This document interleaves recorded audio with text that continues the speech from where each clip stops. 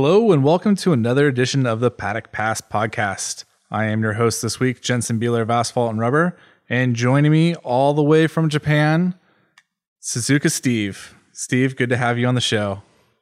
Hi, gents. Good to be back on the show.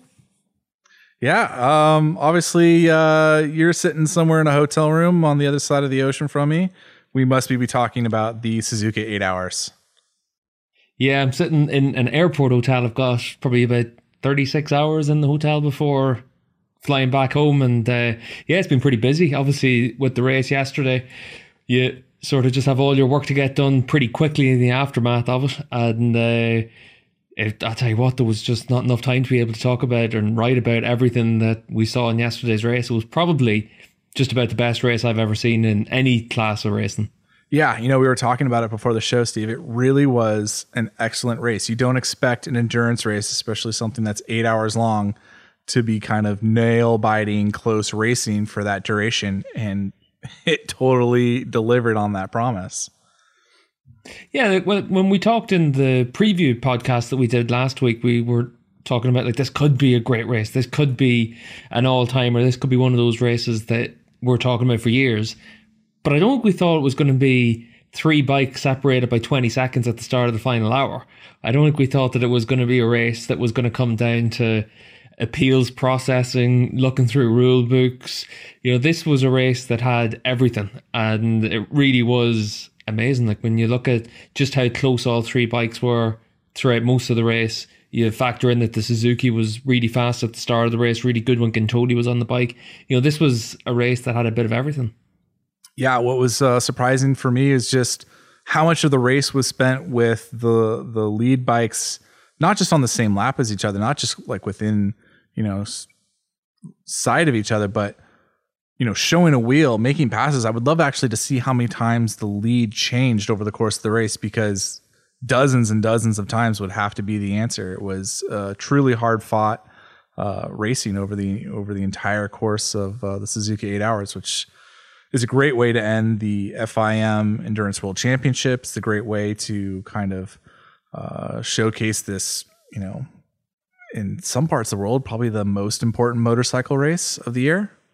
Yeah, and I think just like going back to what you were asking there, Jay, there was 20 lead changes of the race officially. So that a lead change isn't anytime there's an overtake move, it's anytime that there's a change at the end of the lap.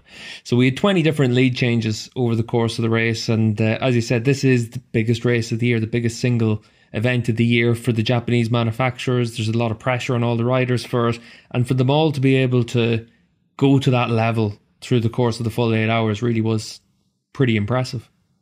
Yeah, extremely impressive. Let's just jump right into it, Steve. Maybe you can tell me who won the Suzuki 8 Hours, because it seems like an obvious question that I know the answer to, but when I went to bed last night, I wasn't actually 100% sure that the team I reported on winning actually won, and sure enough, this morning that seemed to be the case. Yeah, well, it was the Kawasaki, the number 10 Kawasaki, Jonathan Rea, Leon Haslam, and officially Toprak Razgatlioglu. Obviously, Toprak only took part in qualifying and practice, didn't actually get out in the race, but they were declared the winners after nigh on 3 hours, 4 hours of appeals that had gone through, and eventually it was found that Kawasaki, despite a crash at the very end of the race, despite not actually getting the bike back to the pits, that they were going to be reinstated as the race winners. And what was quite interesting was the FIM race control and the stewards panel, when they were making the announcement to say that the Kawasaki had been reinstated, because in their initial findings they said that the number 10 Kawasaki would be excluded from the results because it didn't get back to the pits within 5 minutes. When the appeal was heard, it was determined that the rule book doesn't actually have that 5-minute rule.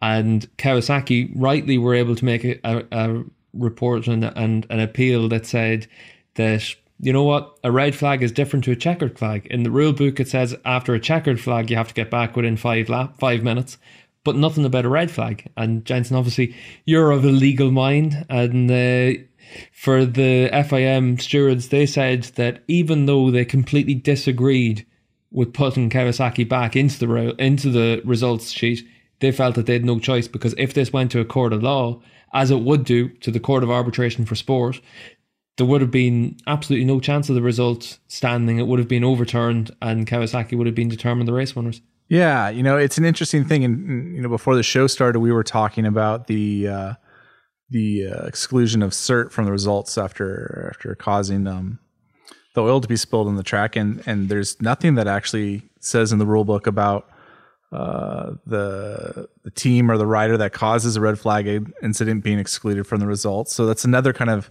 oddity that we kind of take as law in racing, but actually isn't written down. So a little bit interesting to see where Race Direction went with all this.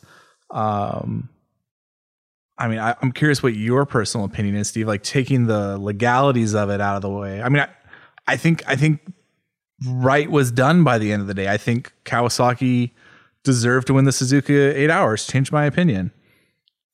Well, for me, I think that the best team and the best group of riders and the best strategy won the race, but the right team didn't win the race. I think it should have been the number 21 Yamaha team that won the race, because I think it's important to get back to the pits. I think it's important to have uniformity across the different world championships, and the 5-minute rule is there in every other FIM World Championship now. It was brought in initially in World Superbikes, and once it was introduced, the FIM and the MotoGP race direction, they then looked at this rule and said, you know what, actually that rule makes a lot of sense. Let's put that into our rule book. And as far as I know, there has been a motion tabled to put it into the Endurance World Championship regulations, but it never actually got put into the rules. So you'd imagine that will be changed very soon, and we'll get a press release saying that, this kind of an incident would lead to a rider and a team not being classified in the future. But for me, it left a bad taste in the mouth. For 7 hours, 58 minutes and 37 seconds, we had the best race I've ever seen. And then suddenly we had to wait, 3 or 4 hours for it to actually be classified. We suddenly had this massive confusion where everyone in the paddock didn't know what was happening. I was down just walking into the Kawasaki pit box when Jonathan crashed, and I was going down just to get your photos of the race winners, and then suddenly, because he had crashed, I just had to run up towards the Yamaha pit box to try and get the same sort of pictures. And I'm in the Yamaha pit box and I can see Van der Mark and Nakasuga, and they're both wondering, have we won? What's the story? And then suddenly the red flag's out and they're assuming that, it probably is the same rules as what you have in World Superbikes or in MotoGP. And then suddenly it starts to dawn on the team that maybe it's a bit different in endurance racing. And I saw that Van der Mark immediately went next door to the Yart team to try and find out what the story was. He was talking to Brock Parks, who was trying to explain some of the endurance regulations to Van der Mark. And then they go down to the Parc Ferme situation, and Van der Mark's looking around to see the number 10 Kawasaki, and there's no sign of it. And then suddenly it starts to dawn on them, you know what? I think we have won this race. An official comes over, says, yeah, you're the race winner. They were able to celebrate up on the podium. They get their t-shirts. And suddenly, a couple hours later, it's, actually, none of that happened. You didn't win the race. And it's a bad look for any championship whenever there's so much confusion about it. And for me, I think that over the balance of the race, the Kawasaki was the best team out there. They were 20 seconds in front by the time of the crash. But the most important thing in endurance racing is you have to avoid crashes, incidents. You have to have a bit of luck on your side. And for me, the Kawasaki didn't have that luck. It crashed on oil. It wasn't a mistake from Jonathan Rea, but in equal terms, he was the only rider that crashed in that patch of the racetrack. We had 2 laps where everyone went through that section without crashing. Jonathan said that he was a little bit offline because he had overtaken someone a couple of corners earlier and it sort of pushed him into the wrong place in the racetrack. But he was the only rider that crashed in the conditions. It's very unfortunate, but I think that for me, it just left a bad taste in the mouth. I mean, I definitely agree with you on the point that, we had almost 8 hours of perfect racing, and it kind of gets spoiled by what I would call is the lack of professionalism. That's what it comes down to for me. If you're the race organization and you don't know the rules and you don't know how to categorize, obviously this is kind of a fluke thing to have happen. But if you don't know how to deal with those situations and not knowing who won the race after the checker flag, not knowing if the teams on the podium ceremony are the right teams on the right podiums, it is very weird, and it does kind of take something away from the sport. So I agree with you on all those accounts. And, I wish it hadn't ended that way. To play devil's advocate, to agree with you for a minute, if this had happened 10 minutes earlier, if Jonathan Rea had crashed on that oil when it wasn't so close to the finish, would we, how would we approach that situation? And I don't think we'd be approaching it in the same way that we are now. I think it's because it was so close to the finish. I think it's because the red flag ended the race, that, it adds a dynamic that goes beyond just kind of like the circumstances of what happened on the track. And that's tough to separate, because if it had been, at the 7.5 hour mark, we would have said, man, that's just really bad luck. I can't believe Jonathan Rea crashed, again, while the Kawasaki was doing so well, handing the win over to Yamaha. But at the end of the day, like Steve, like I look at it, they were the team that should win it, and they did win it, and they're within the rules of it. Like for me, it's like we agreed on a set of rules. We went racing on a set of rules. This is how it is. Like we abided by everything that we agreed to in the rule book. The only unfortunate part is there was just a little bit of confusion before we reached that point that made everything right. Yeah, and that's 100% right as well. The one thing about it is that if this incident happened even 5 minutes earlier, not 10 minutes earlier, 5 minutes earlier, they would have put the safety car out. They would have just said, okay, let's put them out, safety car conditions, and let's get them to the end of the race. Because this happened with less than 90 seconds remaining with a crash at turn 5, there was just about the right amount of time for Rea to get back to the start-finish line on 8 hours and a couple of seconds. So this was the last lap of the race. This was just to be able to try and get to the finish. And if it had happened any earlier, I think they would have just put the safety car out and they would have been able just to get everyone back to finish the race after 8 hours. And that's why it's unfortunate it happened when it did. Also, it's lucky that it happened when it did in terms of the Kawasaki, because as you said, Jensen, like there are the rules set aside that you have to race by.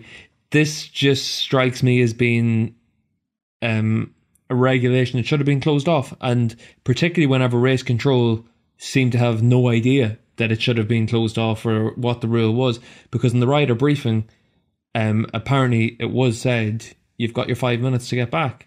So there's a lot of confusion about it. I think 100% that, as I said, that the best team and the best group won the race, but it's just the fact that it seemed such a black mark against the WC that it's just a shame that that's how the race finishes. I think that when you look at, we've seen similar instances in the past in other series, even just like in World Superbikes in the last few years, we've had a couple of instances like this. You only have to go back a couple of weeks to see Tom Sykes losing a podium for a similar level of misfortune in Donington Park, and it's crap when it happens like that. And equally, it's crap when it happens like this, because there's just that level of confusion, and there's someone that's, you can easily have it where in Sykes' case, a deserved podium goes missing, and in Kawasaki's case for this race, a deserved win, they're able to hold on to it, because you don't want to see races decided by anything other than what happens out on track. And it's just unfortunate that for such a long period of time afterwards there was no decision made. If this decision was made straight away and the race direction were able to say, do you know what, in our rule book this is what the story is, it would have been much better in my mind. But the fact that you had the race direction coming out and saying we don't really agree with this decision, but we've got no choice, it just strikes you that there wasn't the correct level of attention paid to their regulations when other championships were making the relevant changes. No, I think that's completely fair. It highlights to me, Steve, like just how many standard deviations beyond the normal that this occurred in. I mean, we'll never probably see a situation like this at Suzuka ever again. It's just so weird. It's just so strange to see One, it's so weird to see a bike blow its motor and stay on the racing line for an eternity and just oiling a track as the rain's coming down, and and then to have racing conclude so close to the end of the race, to see the race leader crashing. If I see that again in my lifetime, it's like Halley's Comet in a way. I've seen it once. I'll probably never see it again. It'd be a cloudy day in Portland the next time it happens. You see, that's the That's probably true too.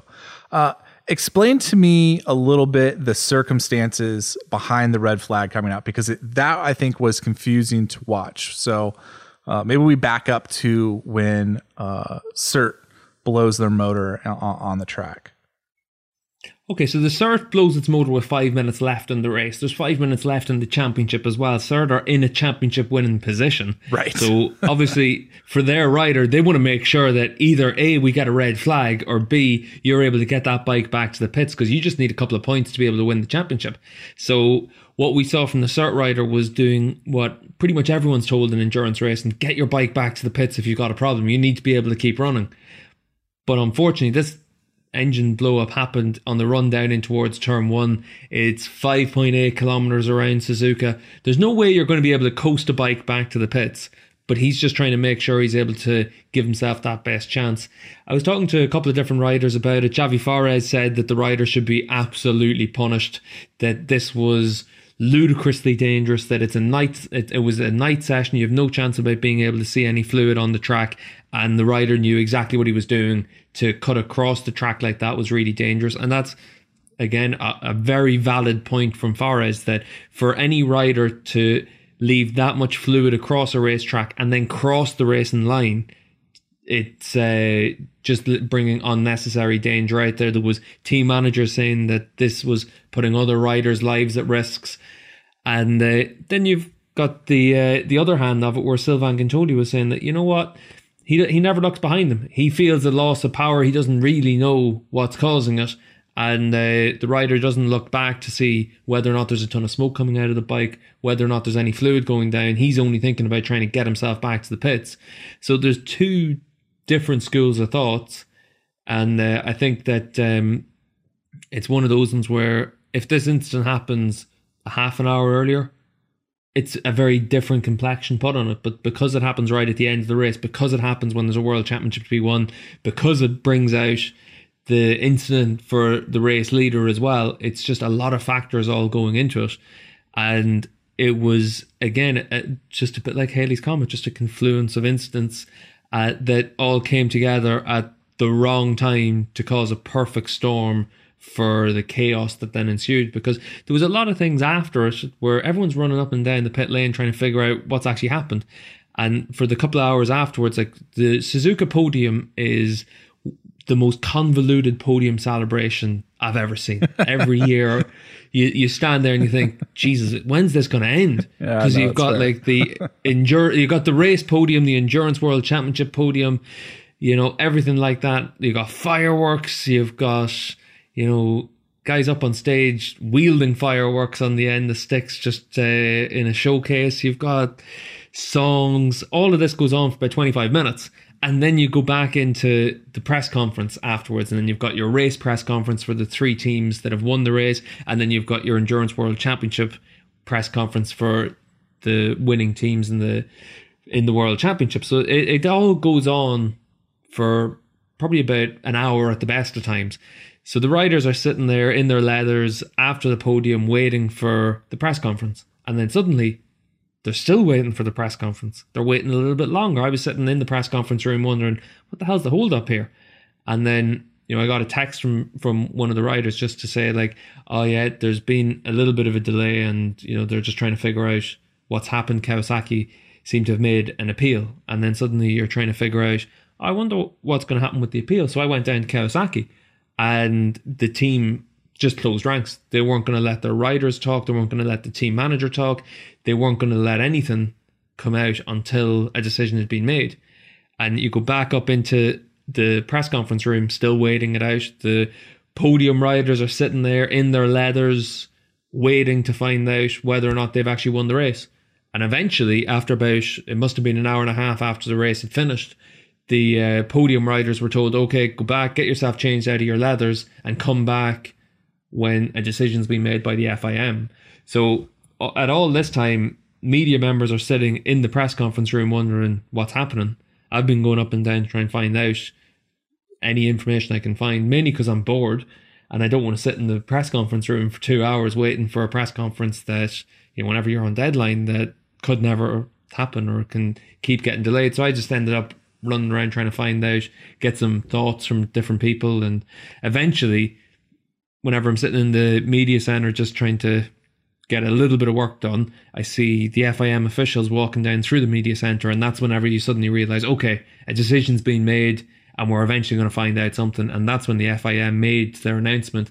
And it was a strange announcement because as the race director kept talking, you were just listening to it, and it was one of those ones where you're kind of just thinking that the longer this goes on, the more likely it is that the result's being overturned, because they're trying to offer, you know, clarification on things. And eventually, whenever it was decided that Kawasaki had been declared the race winner, everyone inside that press conference room suddenly thought, and you could hear just like discontent from different journalists just thinking like, how did that happen?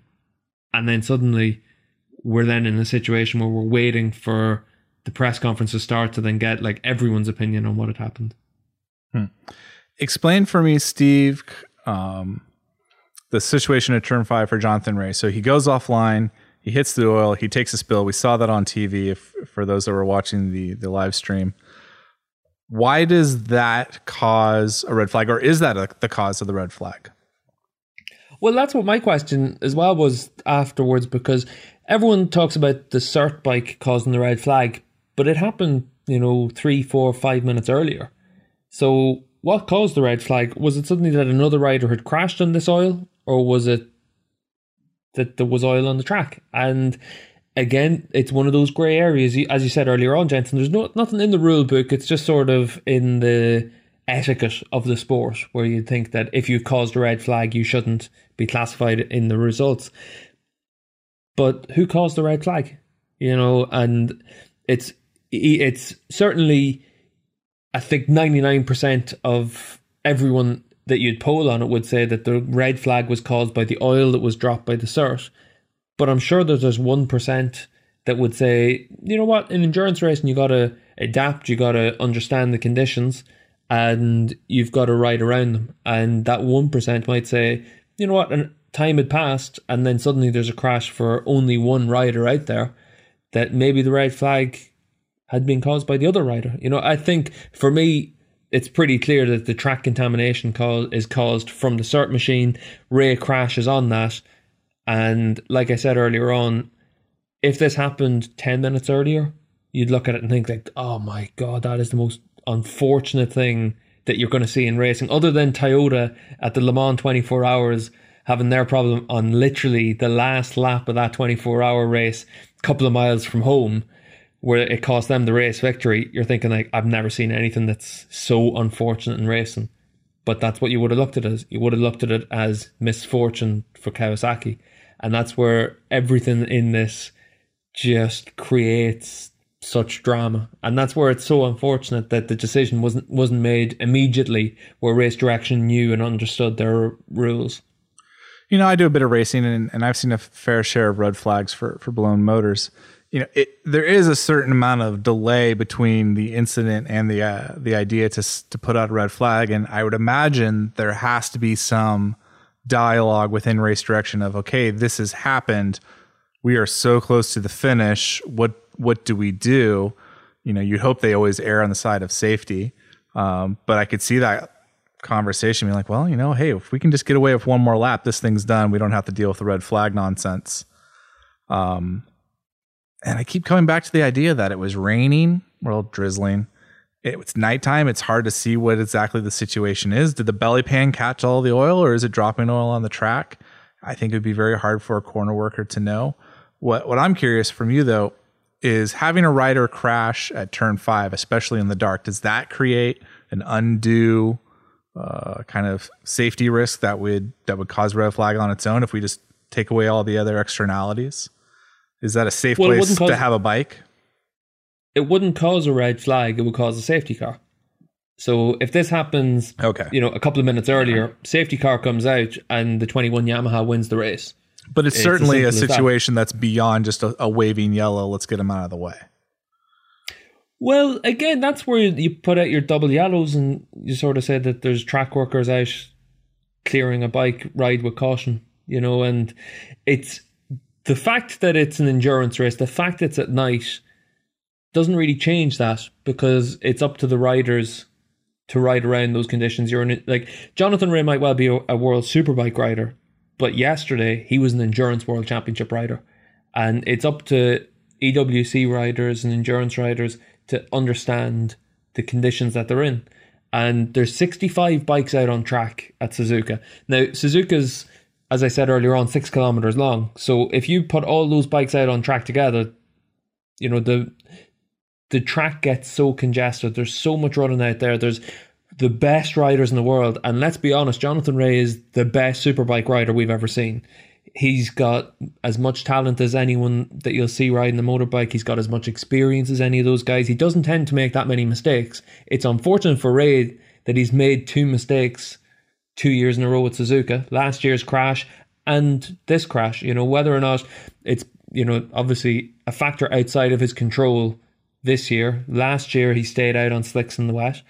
But this was a strange incident. But you're an endurance rider. You have to ride to the conditions. And we didn't see Takahashi crash. We didn't see Lowe's crash. We didn't see the Endurance World Championship regulars. Like I think Josh Hook was on the TSR bike for the last stint. We didn't see them crash, and we did see riders come through that corner after the incident.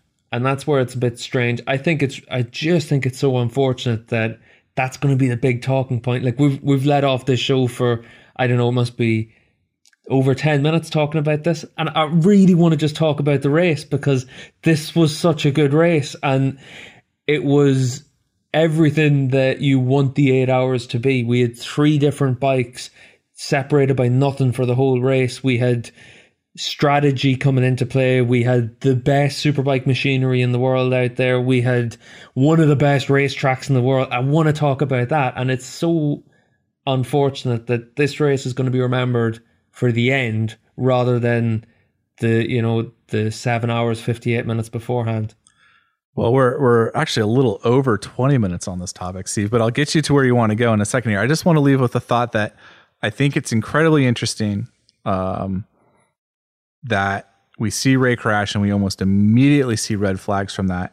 Not waving yellows, not a safety car, red flags, stop the race, this is over, and then we see the nonsense that comes afterwards.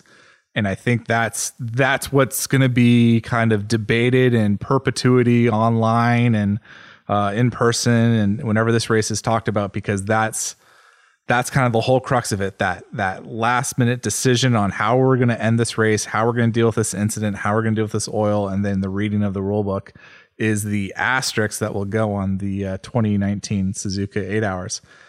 And like you said, it's a huge shame because there's so much good racing to talk about, and I want to get to that right now, actually, if we can.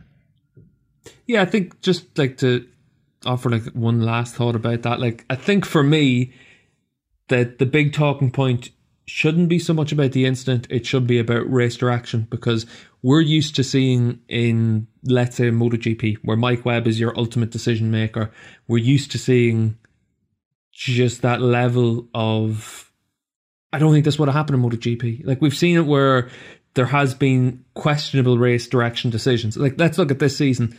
Cal Crutchlow has his jump start in Argentina, and I think everyone in the world watching it looked at it and said, he didn't gain an advantage from that. But the rules are there, and the evidence was then put forward to everyone to show that this incident had happened, and that Crutchlow was then given a jump start penalty. A lot of people are looking at it saying like, but it goes against the spirit, or it goes against any competitive advantage. And if you think, then only last weekend in British Superbikes we had Scott Redding make a jump start at Snetterton, and he stopped, got his foot down, or at least didn't make any more forward progress, and race direction in that race were able to say, by our regulations, we don't classify that as a jump start because no advantage was given. In those two championships, we saw pretty much immediate reaction from Race Direction that worked to the letter of their regulations, and they understood everything immediately. This was an incident where Race Direction didn't understand the regulations, and that for me is probably the much bigger talking point, because Race Direction should know what's right and what's wrong. They should be able to make their decisions. Typically there's 3 people sitting on a panel to be able to make that decision. You've got an FIM delegate, you've got a clerk of the course, you've got local officials, and they should be able to make a decision pretty much immediately on almost everything. This is something that should have been known, because I know whenever we're looking at a World Superbike race, that it's up to me as a commentator to be able to understand what's happening out there, to be able to say, definitively on air, this is why a decision's being made, this is what you'd expect to happen from this. I would have thought that Race Direction for a race of this magnitude also would have been able to say pretty much definitively straight away that their rules hadn't been followed or had been followed, and then to explain it very quickly to the media, to the teams, to everyone watching at home, because we just witnessed a great race and then suddenly you're waiting 3 or 4 hours for the results to be officially confirmed. Yeah, no, I agree with everything you just said. And that's, that's the burden that's going to get put down at Race Direction's feet for the Endurance World Championship. And it's funny that you mentioned the bit about the role of the commentator, because, watching the live stream here in the United States, the commentators basically took off right after the finish. The race was over. So there was no one to explain to the fans what was going on. There's no one to explain it to the journalists what's going on. There's barely anyone to explain it to the teams of what's going on. And that's a part of the breakdown of Race Direction as well. That's their job, to communicate what's going on and all of that. So I agree with everything you say, Steve, except for the part where you're wrong about who won. I was quite glad I wasn't a commentator for it, because I was 100% sure you had a 5-minute rule in this rule book. Well, you dodged the bullet there.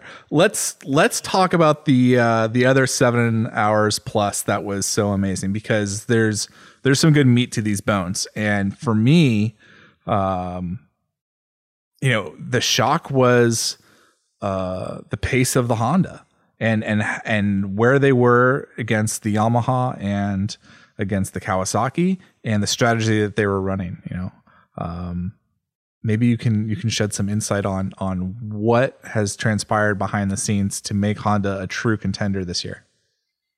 Well, there's been lots of changes to the Fireblade, and we all know that the Honda struggled in other championships, whether you look at World Championships or you look at British Superbikes, even Suzuka over the last few years. The Honda has struggled because the Fireblade just hasn't been a good enough bike. But it has been able to win races in the British Championship. It has been able to have good results and good potential at the Suzuka 8 Hours. But this was the first year we saw a massive step forward. Obviously, last year was the first year where we saw an official HRC team returning to Suzuka. Over the few years before that, had been the 634 bike had pretty much been the de facto factory effort from HRC. But last year we saw that this was a full effort being made again, but there was circumstances that worked against them last year where Leon Camier was out injured and he missed out in the race, so suddenly the team lost out on what could have potentially been their lead rider. Instead you had Nakagami and Takahashi supported by PJ Jacobsen. Jacobsen wasn't supposed to race last year, and then suddenly whenever it was wet out on track they put PJ out there, and so that was strategic mistakes were made aplenty by HRC last year. They really struggled to get the most from the package. But for this year, they made a big step forward. And a lot of that came from the fact that Takahashi was so strong, because out on track, there was just a difference between that bike once Takahashi was out there than when anyone else was out there. When Bradl was out there, he was half a second slower than Takahashi. And that can make a big difference whenever you're up against the likes of Jonathan Rea and Leon Haslam are both Suzuka 8 Hour race winners. They've got tons of experience out there in the 8 Hours. Yamaha's obviously won 4 in a row. If you're giving them an inch, they'll take a mile. and that drop off from Takahashi to Bradl meant that Honda had to sort of take some gambles in the race. They had to try a few different things, and one of the things they had to try was getting Takahashi to double stint at the end, and unfortunately he just dropped like a stone in that final hour because it's so mentally draining to be out there in the 8 hours. And yesterday was the fastest 8 hours anyone had ever seen. Even with a safety car, we were still really close to hitting I think it's 220 laps is the record for distance. We were really close to hitting that mark despite a 15-minute safety car period. So if you're out there for that extra hour at the end, it's really easy for that just to get a bit too much for you. And it seemed that for Takahashi, at least in that final stint, that it just did make the big difference for him. You know, it's interesting for me, Steve, watching the race. I think about for the first third of the race, I was really confident that Honda was going to win. And then each stint, my confidence level dropped considerably. You know, we talked, I think, in the preview show about the Honda advantage in terms of fuel efficiency. And that seemed like that was the game plan at the start of the race. We saw, I think it was Bradl did 33 laps when the other guys were doing 27, 28. But he was still able to run their pace. And that seemed to bode very well. Hey, we can compete with them head to head, but we're also doing a fuel strategy that's going to save us a bunch of time at the end. You know, how can you possibly lose? And then that strategy seemed to go sideways. Was that not the strategy from the word go? Did that evolve over the course of the race, or what happened there? Well, I think it was one of those ones where they had an advantage in terms of being able to stay out longer than everyone else, but it wasn't as long as what we'd seen in the past from them. Like, if you look at over the last few years, you had seen that Honda just were able to make that massive advantage compared to everyone else out there. But this year, it really wasn't as significant. We saw it where they were probably, I'd say it was able to do 1 lap longer than Yamaha and maybe 2 laps longer than Kawasaki, but it wasn't as significant an advantage as what we saw in the past. Other than the first stint with the safety car period, they really weren't able to stay out there a lot longer than everyone else. It's interesting. It's interesting to see that. I mean, I was surprised to see that the Honda was able to compete head to head. I think that says a big testament to what the engineers back at Honda are able to accomplish with the Fireblade for this year, to bring it up to speed, to make it competitive, to put it in the riders' hands. What's interesting for me for Honda and Kawasaki as well is seeing them only really utilize 2 riders and to have riders with such, let's say, differing skills at Suzuka. Yeah, I think that's a very fair point, Jensen, as well. I think that when we talked on the preview show, we were talking about the fact that for Takahashi on the bike, we knew he was going to be strong. We knew that he was going to be really good on his fuel. We knew that he was going to be the fastest rider for them. Stefan Bradl was doing his first 8 hours, so we sort of thought that he'd be struggling a little bit, relative terms, and that sort of played out like that. Takahashi was a lot faster, definitely the strongest Honda rider. We saw him able to cut through the traffic really well. We saw that he was able to just use his experience, as I think he's won 3 8 hours in the past, to be able to use that to his best advantage.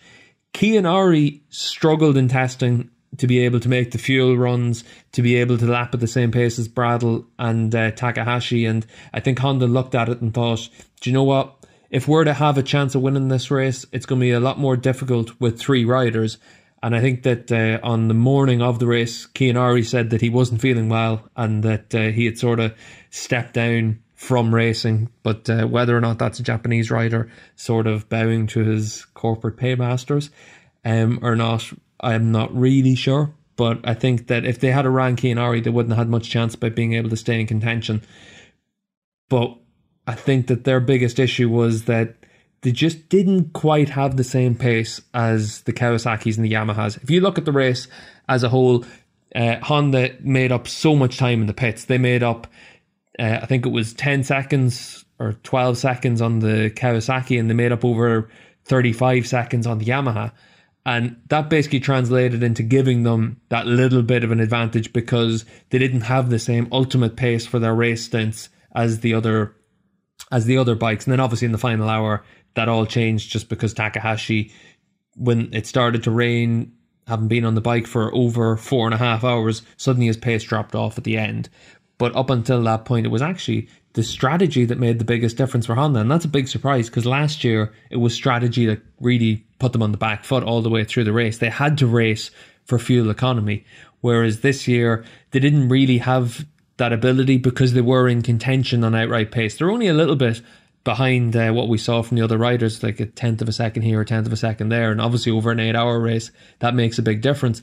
But if you're able to make up 15 seconds in the pits on your rivals, 35 seconds compared to the Yamahas, suddenly having that tenth of a second disadvantage isn't as bad as what it could be otherwise. And Honda made a big step with their bike. They made a big step with their team. And one of the things that they missed out on probably was that fuel economy this year, because pretty much all the way through the race they were doing 29 lap stints compared to 28 laps for the Yamaha, whereas last year they were doing at least 2 laps more for every stint compared to their rivals, and that gave them a big advantage for trying to be able to eke out an extra fuel stop. I know that we were texting each other through the race and you were asking me, like, is it possible that they're going to do 6 stops? And I was pretty adamant from the start of the race after the first full stint, because obviously we had a safety car in stint 1, but after stint 2 I thought, like, you know what, anyone that's thinking that they're going to be running and stop less, they're not paying enough attention to the race, because the pace was too hot to be able to run 6 stops for them in this year's race. Yeah. Do you think if we shook the dice a little differently, things played out a little bit differently with strategy and maybe with riders, that Honda had a winning package for this year? Or is that just too big of a step for them to go? And if it is, what would you change? You're the HRC boss for EWC. What do you see as the winning package for next year? I think David Emmett's idea that we just put Marc Marquez out in the Honda seems to make a lot of sense. I'd love to see Marquez at the 8 hours. I think it'd be fantastic. I mean, come on, right? Just give him the money, it'd be fine. Like, Honda need to win again. Just put Marquez on the bike. But I think that if I was Honda, and obviously this year you had Leon Camier injured again, and Leon's been out of action since the Aragon round of World SBK. He had his crash at Imola in the Superpole session, so he's been out of action pretty much since the start of May. If Camier had been there as opposed to Kianari, I think they would have had 3 riders that would have been capable of just giving them that little bit extra. Because I think that when you look at Yamaha, what's their big advantage? It's that they've got 3 riders that can all work together, that are all really fast. Like, at the end of the day, Nakasuga's a MotoGP podium man. He's been a pole man at Suzuka. I think this was his 5th career pole at Suzuka. Lowe's has been able to win a lot of races, and we saw again out on track yesterday that when Lowe's was out on that bike, the Yamaha was the fastest bike out there more often than not. He was able to make up a lot of time despite all the time that was lost in the pits. They were able to find time whenever he was on the bike. Van der Mark isn't as fast as Nakasuga and Lowe's at Suzuka, and that just comes down to the fact that he's so much bigger than those riders. He's trying to make the bike work around him, whereas the handlebars aren't in the right places, the foot pegs aren't in the right places. He can't get as comfortable on this bike as his World Championship bike, but he's a World SBK race winner. He's a Supersport World Champion. He's got a ton of experience, and that plays a big role. That's why he's been able to win 4 8 hours in the past, and why he's had so much success at Suzuka, because he understands his role within a team, and his role is to be as quick and as consistent as possible and just make sure that you're able to get the most out of your stint. He does that really well. He does that better than any other third rider could do at Suzuka. And I think that when you look at Kawasaki, they didn't run Toprak, and for me that was a mistake, because I think that Toprak's one of the form riders in World Superbikes. He's riding as well as he's ever ridden, and I think that I would have liked to have seen Toprak out on that bike, even just for an hour, just to have given him the experience, the 8 hours. And as much as anything else, if you want to show Toprak that you really want him on your World Superbike machine, I think it would have been good to have got him out there for an hour on the 8 hours bike, because his pace through the course of practice and testing was really impressive. He was out on old tyres all the time and still able to set fast lap times. I think that there was a bit of a fear that maybe he would have, been caught out by inexperience in an endurance race, dealing with traffic, dealing with all those sort of things. But I think as long as he was feeling good on the bike, those wouldn't have been much of an issue for him. For Honda, they need to look at having that third rider, because I think that as good as Takahashi was, he clearly couldn't do 5 stints. As good as Stefan Bradl was, and Bradl did really well for a first ever 8 hours, I think that they could have done with another rider to sort of spell the load, and having it where Yamaha have 3 stints for Nakasuga, 3 stints for Lowe's, 2 stints for Van der Mark. It allows their riders to stay fresh. That's why when we got to the final hour, even with the conditions as they were, we were able to see that Lowe's was still able to close down that gap to Jonathan Rea. And maybe some of that comes down from being a little bit fresher. Maybe some of it comes down from the fact that Jonathan Rea's out in front and he's just trying to manage his gap. But I think that there's lessons that can be learned from Yamaha, because over the years, they've been the most successful team in the last 5 years. They've been the team that's really redefined how you have to approach the 8 hours. There's lessons to be learned from that, because they don't have the fastest bike at Suzuka. They didn't have the fastest team in the pits this year, and it really was the pit stops that cost them this race win. But they've got that experience to be able to maximize everything for 8 hours. Because we talked in the preview show, Jensen, and in some of the stuff that I was writing for Asphalt and Rubber, that the 8 hours we spend all the way through testing, all the way through practice, the qualifying sessions, we spent all the time thinking about who's able to do a 205, who's able to do 206s. We saw one 206 in the race, and that was in the last stint of the race when Jonathan Rea really pushed hard at the start of his stint. And coincidentally, I was asking him about that, and he said that through the first 7 hours, you're trying to manage everything through the course of the race. You're not going to full power. You're not giving the bike everything it has. It was only in that final stint that he was told, you know what, there's 25 laps left in this race. Go out there and give it everything you have. That's whenever he was able to turn the wick up, and that's whenever we saw the real pace of that Kawasaki. But it comes down to being able to manage the race all the way through. I think Kawasaki can definitely learn from Yamaha. I think Honda can learn from Yamaha. But I also think that Yamaha can learn from the other teams to be able to see that, you know what, we need to improve in the pits. We need to be able to make a step so that we're not racing from behind the 8 ball, because that's really what they were doing. If you give Kawasaki, and it might have been KRT's first ever endurance race, but if you give KRT a 20-second head start in a race, it's even over 8 hours, it's going to be hard to beat them. Yeah. No, I think you touched on something really strong there, Steve. When I was listening to you talk, I was thinking, I don't want to take too much from Stefan Bradl, but Honda was really working with 1.5 or 1.75 riders. Kawasaki was only working with 2 riders. It was only really Yamaha that was working with 3 riders that could share the load. And, they beat themselves because of what the team was doing in the pits. They didn't beat themselves because what the riders were doing on the track. And that opened the gap for Kawasaki. And maybe that's a testament to the package that Kawasaki had and the talents of Jonathan Rea especially, but also let's not forget Leon Haslam in that mix.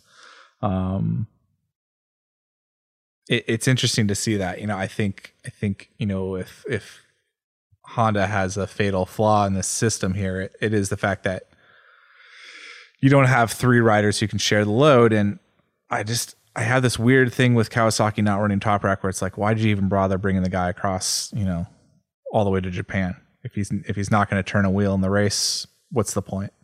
I guess there's some value in having him understand what the whole buildup is and the qualifying, and there's some experience there. But you don't hire a guy not to use him, which is exactly what it feels like.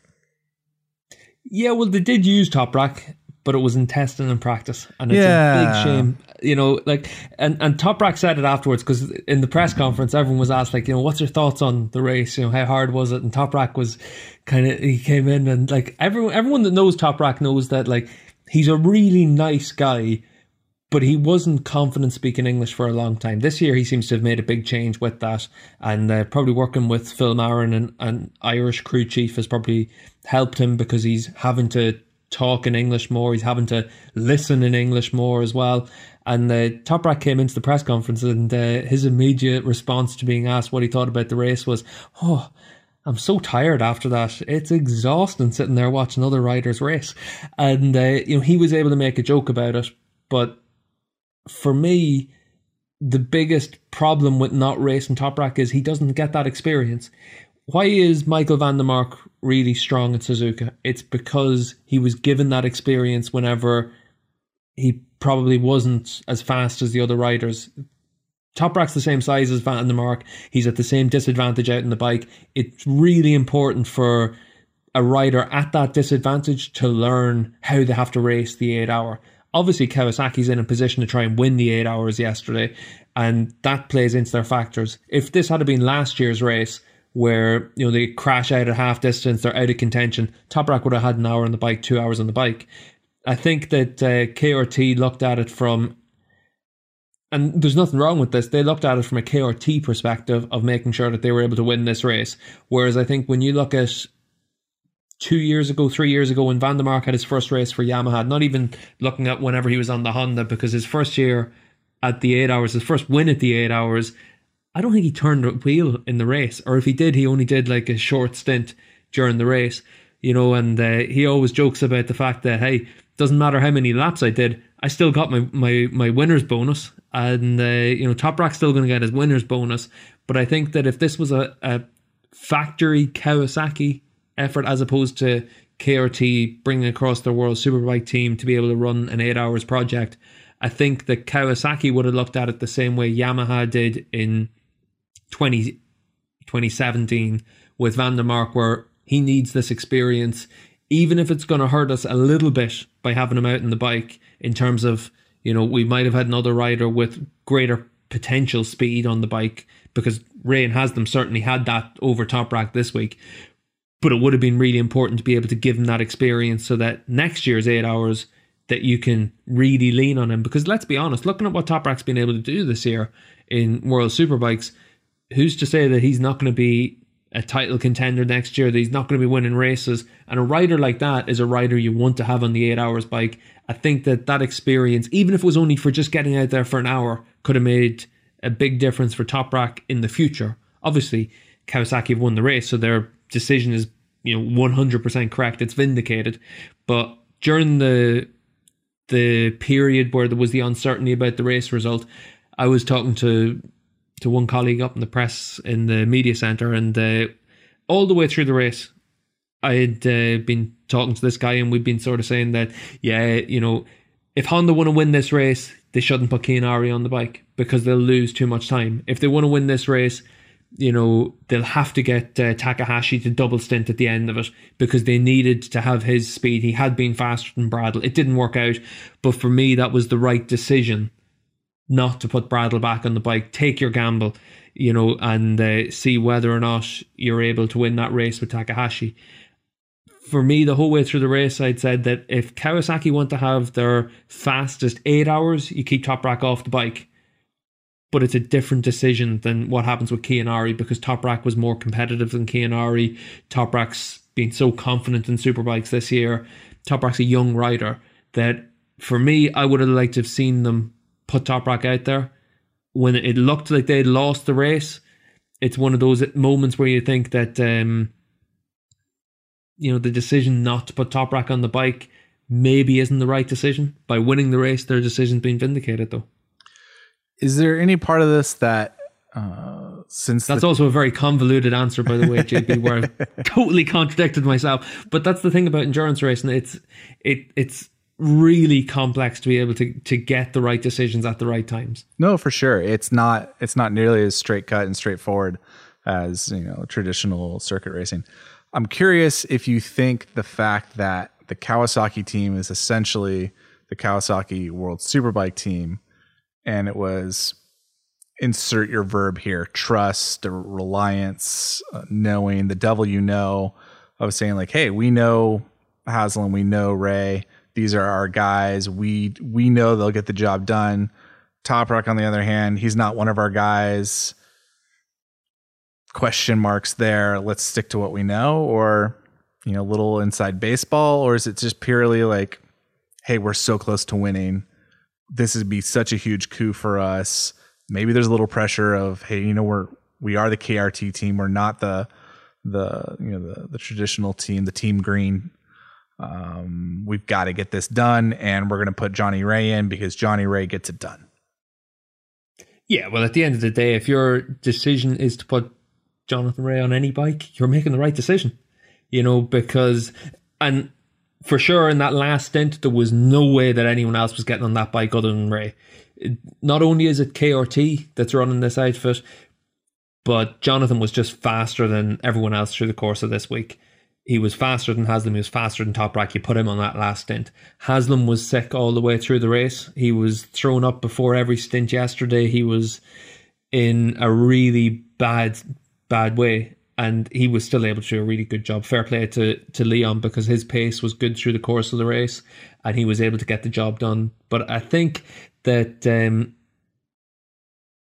trust is probably the right way of looking at it, and also maybe a decision's been made that Toprak's not going to be racing for Kawasaki next year, because we know that he's been linked to replacing Alex Lowes at Yamaha, and a decision on that seems fairly close to being announced. So whether or not that Toprak may or may not be a Kawasaki rider next year plays into this. Maybe for Toprak, this now really plays into his decision as well, because maybe Toprak hasn't enjoyed racing for that team this year. He hasn't enjoyed working with them this year. Those kind of factors can all play in, and there's a big human element to every class of racing. Like we see it with Ray's side of the pit box in World SBK perfectly illustrates it, because they're in it together. They're in it for each other the whole way through, and nearly every time that you interview Jonathan over the course of a World Superbike season, his crew are sitting there watching him. They're a family unit, and that trust seems to make a massive difference for them. And for KRT, maybe that plays a big factor in not putting Toprak on the bike even for an hour. No, I think you hit the nail on the head for me, because it does come down to trust, and I can see it in Honda with Kiro, and you say like, we don't trust you to get the lap done because you haven't proven to us that you're getting the lap done. And that's less about trust. It's more just like a very practical, like, we're not competitive with you on the bike, and we need a very Japanese reason for you not to race. So you're going to be sick tomorrow. But for Kawasaki to see the pace that Toprak had, and to see, he's going to be a boon to this team, and then to say, but we're not going to put you on the bike. That to me says, we don't trust you with this baby. We don't trust you to help us win. And that's where we're sitting with you. And if I was wanting to slowly dissolve a relationship, that would be a good way of doing it. It doesn't seem like the actions of a manufacturer that wants to woo him into their ranks for next year. And it'll be interesting. It'll be interesting to see where that takes us as the World Superbike season comes back and we start hearing the rider contracts for next year announced. Yeah, and again, that comes back to what's made Toprak really good this year. It's the fact that he's got a team around him that believes in him. It's got a team around him that looks at the situation and says, okay, Toprak, you've got talent coming out of every port. Toprak can do things on the bike that no one else in World Superbikes can do. And the team have looked at it and said, what do you need on a bike to make it work well? Toprak needs a really strong front end that gives him good feeling. Now, let's be honest, with a Bridgestone tyre, every front end feels amazing. Toprak would have been, if he's on a Suzuka spec bike that's built around him, he's going to be an absolute weapon out there. Maybe with the Kawasaki setup for Ray and to a lesser extent for Haslam, he wasn't able to get as comfortable on that bike. But the reason that Toprak's made a massive step forward this year is because the team are looking at it and saying, this is what you need. Let's try and figure out a way to give you what you need. This is what you do well. Let's try and maximize that. This is what you don't do well. Let's try and work on that. Suddenly you go into a new environment, and KRT is a new environment for him. He's working with different people and different cultures. And the culture within Pichetti is to be able to put an arm around the shoulder of Toprak. It's to be able to show him, we're going to make you learn and understand how this bike works, and we're going to try and improve you. But this is why we're trying to do it. They're trying to explain to him what he can do to be a better rider. I think looking from the outside in, whenever I've seen him with KRT, you've seen it where it's much more a case of our bike is really successful, our team is really successful, this is why we're really successful. And we see that with KRT all the time. We've seen Jonathan Rea over the years say that Kawasaki have been telling him his diet. They've been telling him different things that you have to do to get yourself ready to be able to win in superbikes. And obviously over the last 5 years, no one's been able to win as much as Jonathan Rea. So he's sort of disregarded some of that. He's been able to look at it and say, do you know what, over the last few years, I'm 30, 31 years of age, and I know what I have to do to get at my best to be able to race. For Toprak, he doesn't have that same experience where he's able to sort of say, you know what, this is what I have to do to be able to perform. Suddenly he's probably looking at it and saying, I don't need to be told what I have to do. I need to be able just to try and focus on my job at hand. He's a different personality. I think his personality wouldn't mesh really well with that culture that you have at KRT. And like there's absolutely nothing wrong with KRT's approach because it works. They've been able to win world championships with Tom Sykes and Jonathan Rea. They've been able to win races with Loris Baz with this approach. It works really well. But it's a bit like with Aki Ayo in MotoGP. It works really well for certain riders. It's a bit like the VR46 Academy. It works really well for certain riders. But then you get your outliers. You get your riders that have tons of talent that it just doesn't click. Nico Antonelli's been a rider that everyone in the Moto3 paddock has said over the years is super talented. Finati, a rider that's super talented. Romano Finati. Sometimes you get a Romano Finati, yeah. But they're riders that can do things on a bike that on their day no one else can do. Toprak can do things that no one else can do, but maybe he needs an arm around the shoulder rather than a disciplinarian approach.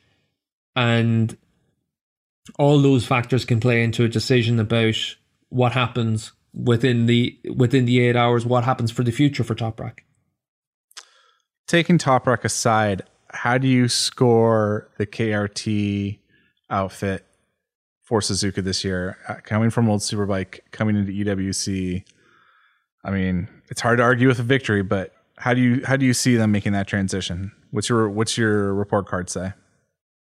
I give them an 11 out of 10 because they've turned up with minimal testing. They've turned up without having a Japanese rider running around Suzuka for months on end trying to test everything out. They've not been able to understand everything about this bike to the same degree that even if you look at Team Green last year, or you look at Yamaha over the last few years, you look at Honda, Honda and Yamaha have got Takahashi and Nakasuga, two world-class riders that the 8 hours is their primary focus. Yeah, they race in the Japanese Superbike Championship, but make no mistake about it, no one in those manufacturers cares about winning the Japanese Championship half as much as they care about winning the 8 hours. So if you're going up against that kind of commitment to the 8 hours, that kind of experience for the 8 hours, and you're doing it on the back of, I think they had the 2 official tests, and then the Wednesday and Thursday of testing this week, and then the race weekend, and you're trying to figure out everything on the fly like that, it's really impressive. And fair enough that Ray has them. They've got experience at Suzuka. Parariba went across and was leading the project last year for Team Green. But when you look around that pit box, you had mechanics that were doing this race for the first time, electronics engineers doing the race for the first time, technicians doing the race for the first time. The Japanese people in that pit box were doing the pit stops. They weren't running the team. They weren't making decisions about the bike. They weren't being as integral as what you'd see typically at Suzuka. This was a European team going on to take on the Japanese, and to be able to go across your first ever endurance race and win the 8 hours, that's unbelievable. And I think they did a really good job. And that's where, again, like I said earlier on, that's where it's so frustrating that the red flag and those sort of incidents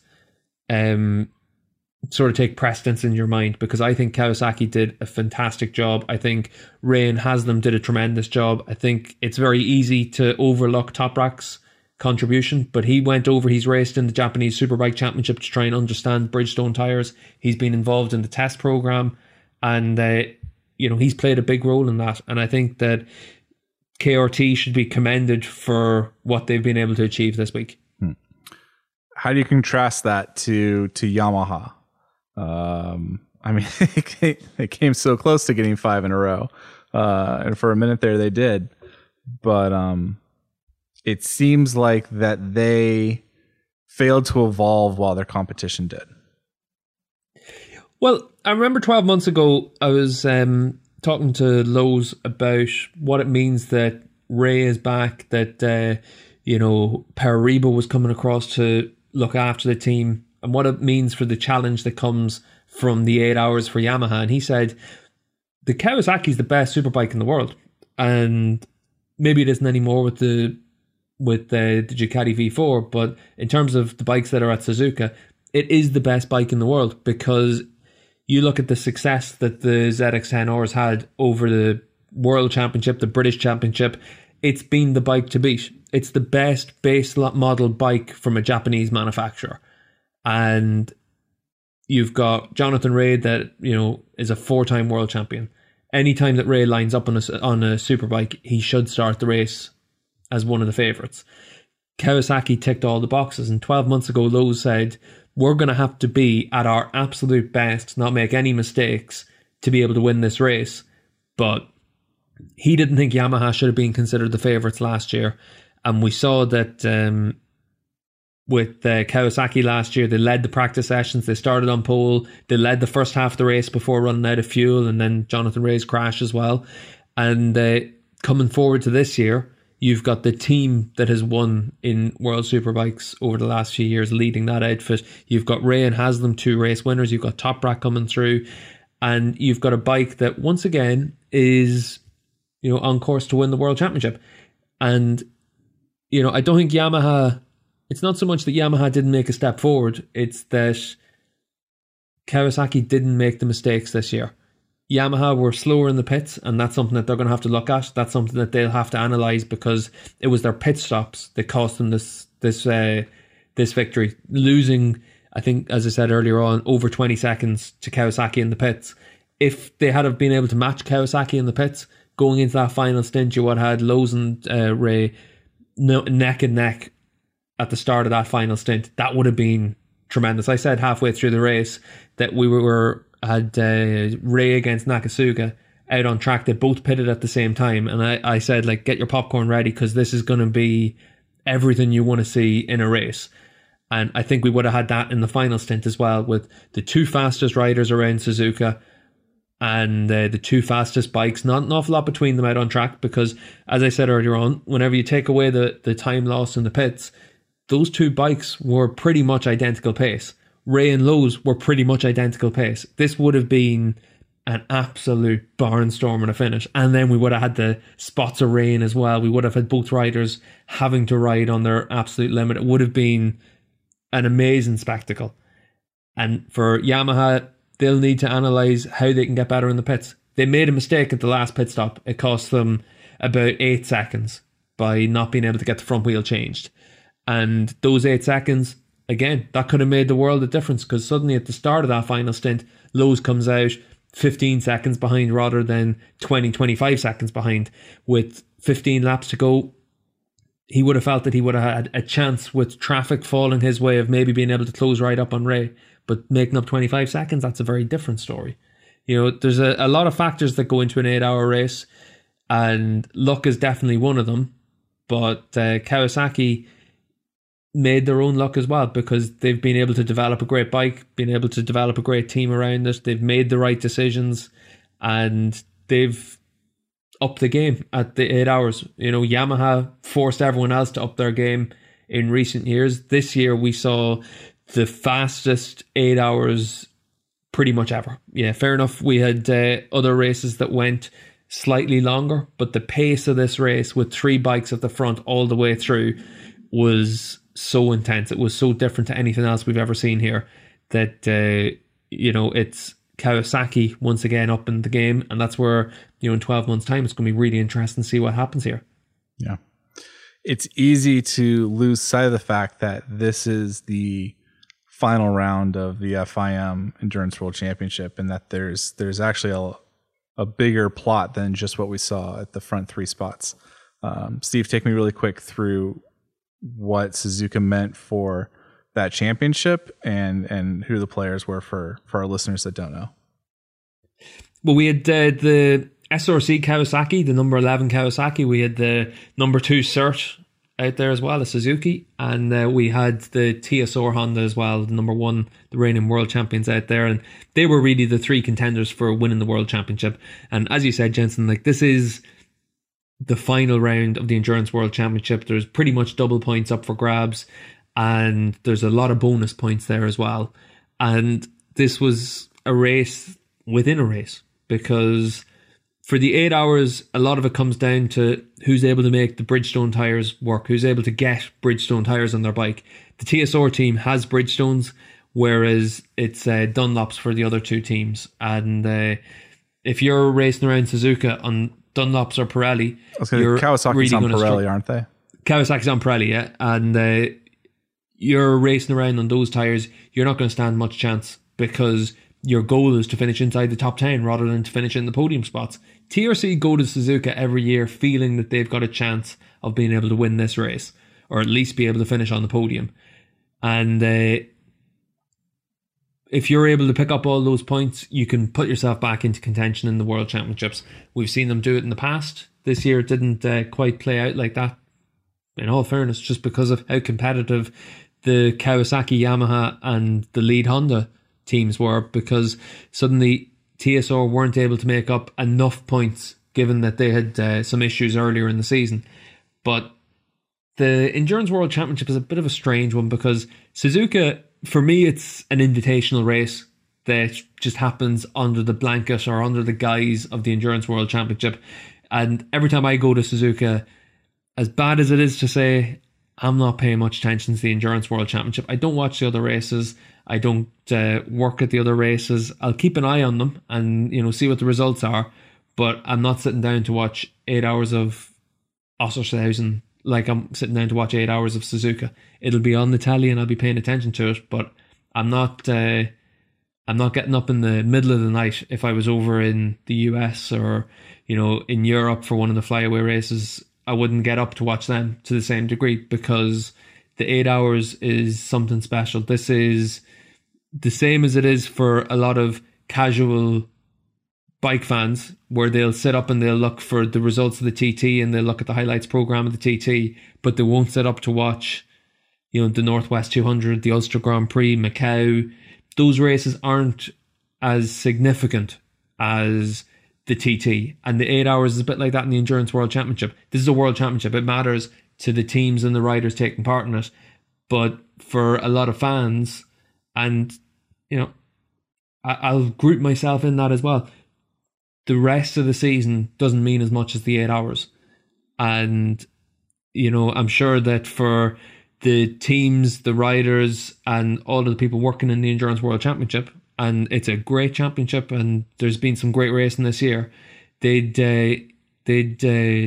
take offence to that. But I think that that's also fairly common all the way across, that this is the race that matters. And it's a big shame that the championship always goes down to Suzuka, and it always goes down to those last couple of laps to see who's able to get it across the line to be able to win the championship. There's only ever a few points in it, and it is a big shame that it doesn't carry the same level of importance as who's able to actually get it across the line to win the 8 hours.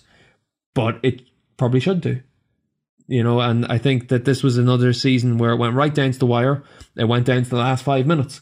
The Cert expired from a championship winning position, and the Kawasaki team, despite a crash earlier in the race, were able to come through and win the World Championship. And it's again another example that in racing it's never over until it's over, and you got to make sure that you're able to get to the finish, and you got to make sure that you're able to get the job done right at the end of the season. Yeah, it's interesting to point out at least that the Endurance World Championship is the only international motorcycle series that has a true tire war still in effect, and that we see the podium consisting of teams that are all on different tires. That's something that I do kind of miss in motorcycle racing, and it is one of the outliers for EWC that does intrigue me. But I think you're right, Steve. Suzuka is the TT to the EWC's Irish road racing. it is the one that gets the headlines. I know as a publisher, we don't really cover too much of the Endurance World Championship, but we do cover Suzuka pretty hard, and there's a reason for that. But it does add a interesting kind of subplot. It does add a little bit of a distraction during there wasn't very many dull moments to this year's Suzuka, but it is interesting to check in every few hours to see what the points were, because there was a real three-way scrap for the lead. It was a little tough watching it for the TSR guys because they're running in fourth place. Like, what more do you want from them? Like, a top 3 finish is just not in the cards when you have factory teams that are that strong, and their fate is really in the hands of their competitors. And to watch, CERT go up and down the rankings, and to see the SRC Kawasaki crash and what that does. And at one point, I think there was 2.5 points between them, and they finished the race a point difference. So it is exciting when it's that close. We can kind of come into it a little late. Shame on us for not being so diligent to watch them throughout the season. But it is, at least for me, it was entertaining to see. Oh, hey, like this is really close. There's some intrigue here too, and I've got my favorites and who I want to see. And then the bike crashes, and there goes an oil spill, and it's good drama. It just adds another layer to the narrative that is the Suzuka 8 Hours. Yeah, and like it is really cool. Like endurance racing in its essence is really cool. Everyone enjoys it. It's something different. It's not about being flat out fastest. It's not about different things. Like when you look at the 24 hours at Le Mans or the Bal d'Or, like it's unbelievable. It's just a case of when you get to the 8 hours, it's overshadowed because you've got some of the best riders in the world out there. And obviously in the Endurance World Championship, you've got great riders as well. You've got riders that have raced in MotoGP and World Superbikes and at really high levels. But you tend to look at races from the top down. You tend to look at your results sheets. And it's like anything else. It's when you see the TT and there's some newcomer that goes out and he does a 120 mile an hour lap, he's ridden just as hard as Peter Hickman doing a 135 mile an hour lap. But the level of excitement for fans watching comes from Peter Hickman's exploits rather than the newcomer that's been able to get to his limit. And it's a bit like that in Suzuka as well, where the excitement comes from seeing Kawasaki, Yamaha and Honda going toe-to-toe all the way through that race. And I think that if this was a more traditional 8 hours where we would have had, let's be honest, the race result last year was decided at half distance, then suddenly that's where the attention starts to shift much more to the Endurance World Championship standings. But I didn't want to take my eyes off the top 3 yesterday. And even with as tight a championship as it was in the EWC standings, it was going to take something spectacular to shift your focus to that championship. And it took that in the last 5 minutes when we had the CERT explode, and suddenly you're able to look, oh my God, the championship's changed hands completely now. But through the course of the 8 hours, as you said, Jensen, it did ebb and flow a little bit. The Kawasaki has its crash and suddenly it's out of a championship winning position, starts in the championship winning position, and then it turns again in the last 5 minutes. And there was only ever a couple of points between them. But there's a difference between that championship with those couple of points in it, where again, you're sort of pretty clear from an early stage in the race that you needed something to go wrong for CERT for Kawasaki to win that championship. Whereas in the battle at the front, you knew that we were going to have an absolute full bore, flat out blast all the way through that race. Yeah, well, that's fair.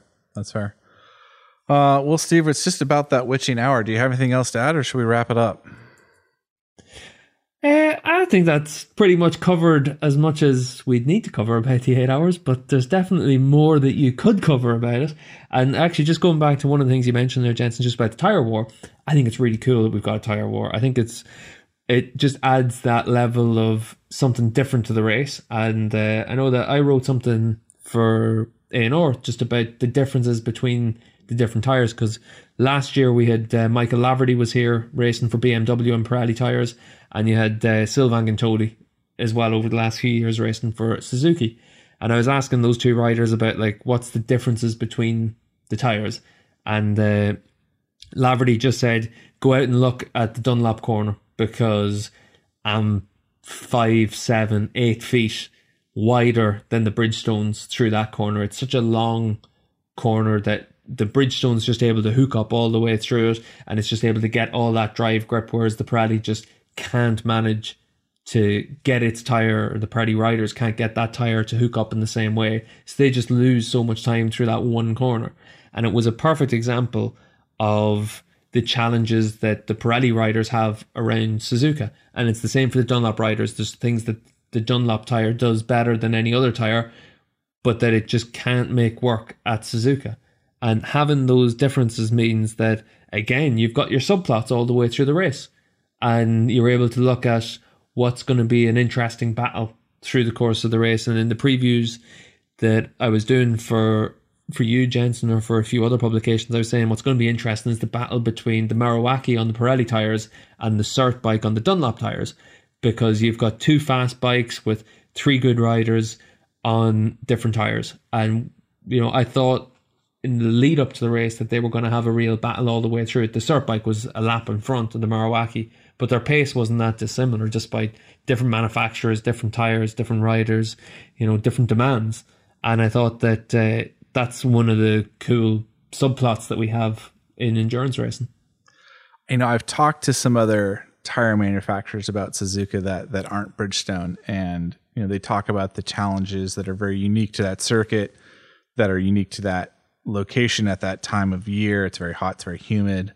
The track has some interesting abrasive characteristics, and it's definitely a atypical situation, which is part of the problem there. But it's interesting for me, or I should say I'm happy to see the tire war in EWC, because it means that other tire manufacturers have a motivation to develop tires for that race. And while Bridgestone is you essentially have to be running Bridgestones if you want to win. And the results show that for us.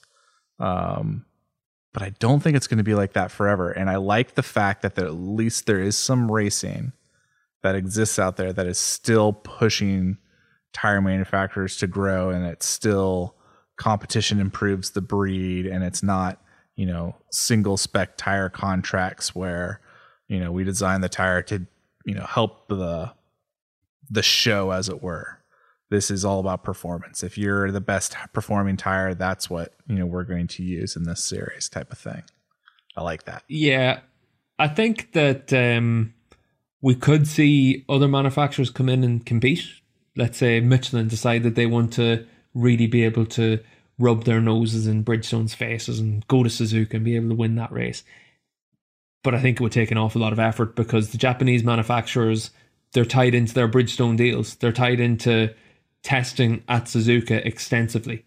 Are you going to be able to compete with that if you're another manufacturer? I'm sure that, you know, you're able to simulate things, you're able to do an awful lot, but are you going to be able to get the top riders? Are you going to be able to get the top teams? There's going to be a lot of factors in that, because if you're, let's say, for example, KRT, and they come across their Pirelli team in World Superbikes, but Kawasaki wanted to run Bridgestones. If you're KRT, would you run something else, or are you going to run with what is established as being that favored tire? What makes you think it would be a Japanese manufacturer, Stephen? Well, that's a very good point. But if you're Ducati out there, and let's be honest, the Ducati would be an unbelievable bike at Suzuka. Talking to even Tommy Bridewell this week, obviously he had to do 4 stints on the Suzuki bike. He's gotten used to riding the Ducati, and compared to last year, the thoughts from Bridewell were really interesting, because suddenly this race was so much more physical. This race was so much more difficult. The bike wasn't as perfect as it had been 12 months ago. Whereas with the Ducati, with the wings, with the way that bike is set up, with the engine it has, you've got a lot more ability to be able to ride less physically. When Eugene Laverty made his comeback at Donington, he said that the only reason he even attempted Donington Park to come back after his wrist injury was because the Ducati isn't as physical as any other bike he's ridden. Now, having a bike that's not super physical at that level would be a massive benefit at Suzuka, because it's so hot, it's so humid, it's so demanding. And even if it's just 10% less physical, that could make the world of difference for a rider. But I also think that even if Ducati were to come back or were to go to Suzuka to try and win on it, they've got experience of a MotoGP bike with Bridgestone tires. This is a MotoGP derived bike that they've turned into a superbike that was designed when they were running Bridgestone tires. So if Ducati were to come back, I can't imagine them running anything other than Bridgestones either. I don't know about that. Knowing how closely linked Ducati is to Pirelli, I don't think Ducati goes racing on anything other than Pirelli when they have the choice. But it is interesting for me to see, especially now as we're kind of getting back into a golden period for Suzuka, and we're seeing such large investments from manufacturers. We're seeing riders coming from Superbike. We're seeing riders coming from GP. There has to come a time when we see a BMW or we see a Ducati or we see, I don't know, maybe a Aprilia. That seems like a little bit far-fetched, but not, completely unreasonable. Come and say, hey, this is an interesting race that you guys have been doing for a while. Let us come play. Let's come into your backyard and ruffle things up, because, to use Ducati as an example, if Ducati came in and got on the podium or won at the Suzuka 8-hour, that would be a huge media coup. And that's a marketing target that's hard to say no to. And when, be curious how many more years they can say no to it. I would be very surprised if Ducati aren't racing at Suzuka in the next couple of years, because Gigi Dall'Igna, I've talked to him at the Imola Superbike round, and I was asking him about the V4R and the project that they have and the importance of it, and he said that the biggest thing for them is Ducati want to go and win races that they haven't won before. And 12 months ago, whenever Glenn Irwin won at the Northwest 200, I was asking him what he thought about winning that race, and he said it was so cool for Ducati to go out and win a race like that, to take on, BMW and Honda and, the established Kawasaki, the established bikes on the roads, and to be able to beat them was really important for Ducati. It's the same with the level that they try and put out in World Superbikes and British Superbikes. They want to win those championships, and they want to show that, a 40 grand Ducati is better than every other bike out there. They want your money. They want to be able to make sure that these bikes sell. And if they were to put their effort into going to Suzuka, you wouldn't be the least bit surprised that they were ultra successful at Suzuka as well. I got to spin some laps on the Panigale V4R at Laguna Seca, Steve, and I can tell you that bike is worth every dollar of that $40,000 price tag. It is quite an amazing machine. It would be really something to see them come out and play. I really hope that happens sometime soon, because they sure as heck didn't spend all that money developing that bike to have it just sit in the World Superbike paddock. I have to say, Jensen, possibly the only thing more impressive than the V4R is the fact that you've managed to get 80 minutes on this show before saying, oh yeah, I happen to ride the V4R. I thought you were going to use that as your opening for the show. Hello, welcome to the Suzuka Show. This is Jensen Beeler, a man that's ridden the Ducati V4R. And let's talk about the 8 hours. I mean, I am going to name my first child after it. That's just how that's going to be. But, I'm trying to... He's going to call it Penny. Trying to live a more modest lifestyle. With that, sir, we're just about an hour and a half into it, so we should probably wrap up. But thank you for all your coverage from on the ground at the Suzuka. This was absolutely a fantastic race to watch at home, and I can only imagine what it was like trackside. It's just got me that much more anxious to watch next year's edition, because it's just, the chapters in this book just keep getting better and better and better. Yeah, it's definitely one of those races that the second this race finished, or the second that, the results were confirmed and everything was done and dusted, everyone just suddenly thinking like, oh my God, we have to wait 12 months for another one of these, because this was such an amazing race. Like I've been lucky enough to cover pretty much every big race, cars and bikes in the world. And this was probably, other than Sepang in 2015, this is the one race where I've seen, everyone on the edge of their seats, everyone understanding that they were witnessing something really special. And that's what this race was. It was absolutely amazing. Yeah. Well, with that, Steve, we should remind our listeners to follow us on social media. We are Paddock Pass Pod on Twitter, facebook.com/Paddock Pass Podcast. If you listen to us through the Apple podcasting app, please leave a rating and review. It helps other listeners find our show. And if you want to help support the Paddock Pass Podcast, you can do so by becoming a Patreon subscriber, where you get exclusive audio content from all of the racing rounds we attend. And it goes to Steve's Suzuka budget. It goes to my track days at Laguna Seca. That's not true at all, but it should. But it definitely helps us. I'll tell you what, 40 grand for that V4R, Jensen. You need all the help you can get. We're going to need sure to support the podcast. We're going to need a few subscribers to get the Paddock Pass Podcast Panigale V4R. Ooh, man, that's not easy to say 3 times fast. But no, it does go to help send David, Steve, Neil, myself, Gordo, and others to the races that we cover. So you definitely help support the show, and you get some exclusive content as well. It's a pretty good deal if you ask me. I think we're starting things at just $1, which is just, we got to fix that. That's too cheap. But until next time, Steve, always a pleasure talking to you. Thank you for taking the time in the wee morning hours to talk a little superbike racing with me, and hopefully we can do it again sometime. Yeah, thanks very much, Jensen. And hopefully it's not 12 months until you're back on the show. Yeah, hopefully. We'll see. We'll have to talk to the guys. All right, Steve. Good talking. I'll see you out there.